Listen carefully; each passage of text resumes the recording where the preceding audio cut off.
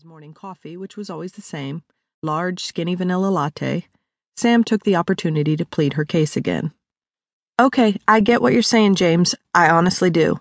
What I don't get is how this opportunity will be different from what I currently do here. Sam was all for climbing the corporate ladder. Hell, she'd been busting her ass for years trying to get ahead.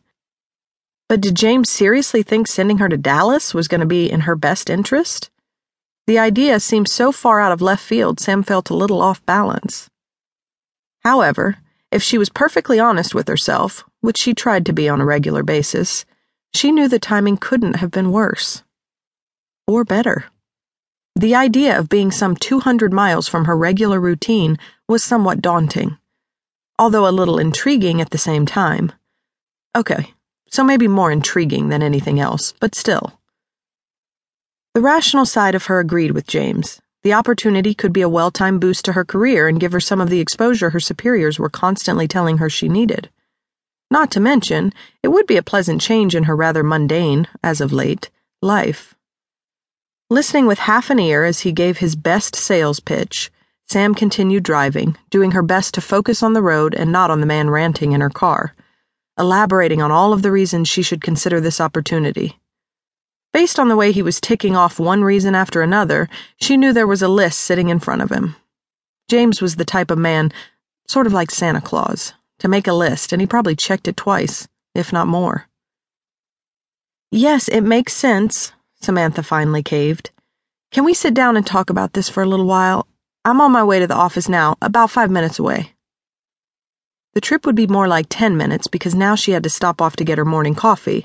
There was no way she could go up against him without a serious dose of caffeine. I'll see you in a few, she told him when he finally conceded. As she pulled into the parking lot of her favorite coffee shop, Sam replayed the conversation over and over in her head. The proposal was unexpected, yet, with little ego involved, Sam realized she was likely the best candidate for the job. At least at the moment. The project they wanted her to lead wasn't just any run-of-the-mill project.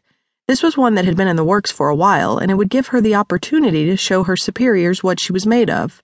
Although it had been on the radar for 6 months, few preparations had been made for it, which would leave Sam with plenty of working room.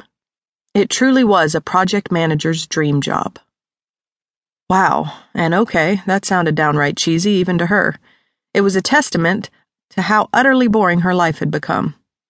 With some serious consideration, Sam knew she could take this assignment to the next level. After all, she had a lot of ideas. Although it seemed a little arrogant, Sam knew that if she were placed in charge of something, it would be done on time and it would be done right. That was one characteristic she prided herself on. As Sam waited, again not so patiently, in the drive-through line, she continued with her mental pep talk. She knew she had to put up a reasonable amount of resistance because they expected that from her, but it didn't mean she couldn't be excited about it. By the time Sam pulled into the parking lot of XTX's remote branch, she had begun a mental list of what she needed to address, even before she left town. To have already made a decision despite her lack of information, Sam was somewhat surprised with herself. There were questions that needed to be answered long before she gave a definitive answer, but at this point it was clear which way she was leaning. How long would something like this take? Did they plan to relocate her permanently or just for the time they allotted? Those were two of the most pressing questions, and she realized they actually didn't have much to do with the project itself. Using her mental calculator, Sam estimated it would take at least 6 months to get the requirements gathered and documented, as well as getting the team in place. All of that would happen before the actual project work began. No wonder her social life had become so stale. She spent way too much time thinking about work. Sam grabbed her coffee, her purse, and her laptop bag before she shut the truck door behind her. As she stood in the parking lot, both bags now hoisted over her shoulder, she stared at her SUV, realizing exactly how dull her life had become. The fact that her most prized possession was the vehicle she drove said way too much about her mental state. At 30, that almost felt like a midlife crisis waiting to happen. Acknowledging the time, Sam turned toward the building and stepped up the pace. By now, James would be staring out of his office window waiting for her arrival.